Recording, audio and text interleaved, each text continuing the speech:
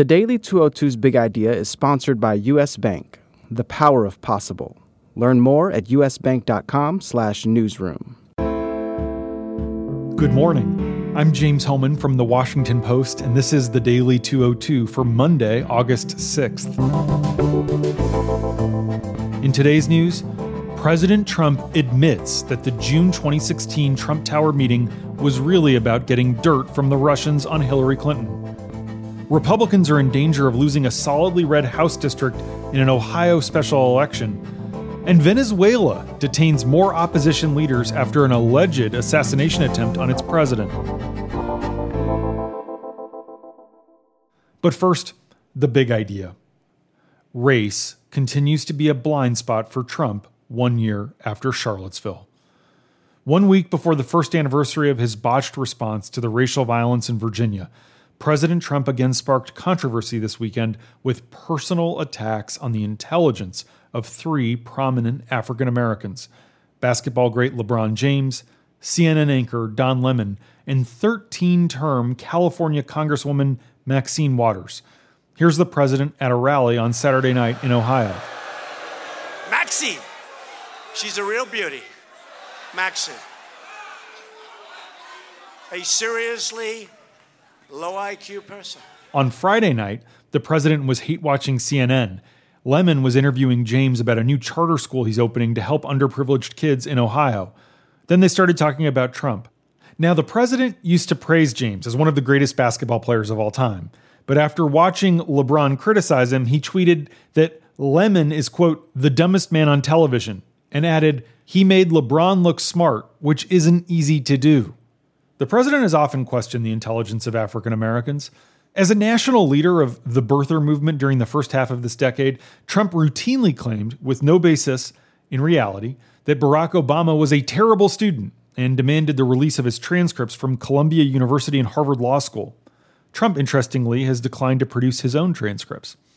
Obama and his advisors were perennially nervous about engaging on race-related issues. Trump, in contrast, has seemed almost gleeful at times about picking fights with prominent black athletes and otherwise touching one of the biggest dividing lines in American life. The president's aides have repeatedly said that he sees the culture war over whether it's acceptable to kneel for the national anthem as a great way to gin up his core supporters. On Sunday, Jake Tapper on CNN asked former Massachusetts Governor Deval Patrick, a potential Democratic candidate for president in 2020, whether he agrees with, quote, a lot of observers out there who saw the president's tweet as yet another example of the president's racism. Patrick replied, quote, well, it's hard to argue with that. Over on Meet the Press, Republican Senator Roy Blunt from Missouri was asked whether he agrees with Trump about his congressional colleague, Maxine Waters. He said there are a lot of things you could say about Maxine Waters, but quote, to indicate she's not a bright person is not one of them. And that's the big idea. Here are three other headlines that ought to be on your radar. Number one, the president acknowledged on Sunday that the June 2016 Trump Tower meeting between his son, Don Jr., and a lawyer closely aligned with the Kremlin was all along about getting information on Hillary Clinton. He said in a tweet that doing this was, quote, totally legit. Trump's tweets conflict with a 2017 statement that Trump Jr. gave to the New York Times, which claimed the meeting was, quote, primarily about the issue of adoption of Russian children by Americans. In reality, the president drafted that false statement himself aboard Air Force One. The president's admission about that 2016 meeting was in response to a Washington Post report in Sunday's newspaper that he's worried his son may have unintentionally put himself in criminal jeopardy by working with the Russians to help the 2016 campaign. Trump attorney Jay Sekulow defended the 2016 meeting by arguing on Sunday that no federal laws bar campaign officials from working with foreign agents. This follows the president saying last week that, quote, collusion is not a crime. The goalposts keep moving. Number two, the Republican Party has deployed its full machinery to Columbus, Ohio, in hopes of avoiding yet another defeat in a House special election on Tuesday.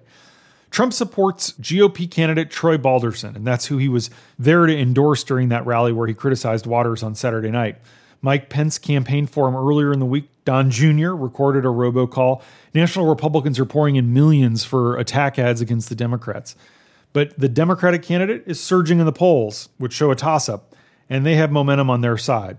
Now, Ohio Governor John Kasich, a Trump critic, has endorsed Balderson, but he's worried that the president going to the district will backfire by scaring off key swing voters and soft Republicans. Kasich claims that the GOP candidate told him he didn't invite the president to stump for him, but Trump came anyway. Here's Kasich on ABC's This Week. I asked him the other day, why are you bringing Trump in? He said, well, I don't have anything to do with it. Number 3. Venezuela detained 6 more people overnight in connection with what the government says was a failed assassination attempt on President Nicolas Maduro. According to Venezuela's Interior Ministry, 2 drones carrying explosives targeted Maduro during a televised address. The president was unharmed, while 7 soldiers were injured. 3 hours after the explosion, Maduro gave another speech and accused far-right extremists linked to Colombia and Venezuelan dissidents living in the United States for the alleged attack. But opposition leaders have cast doubt on this version of events, suggesting that this is all an elaborate effort to distract from the country's growing economic crisis and food shortages. And that's the Daily 202 for Monday, August 6th. Thanks for listening. I'm James Hellman. I'll talk to you tomorrow.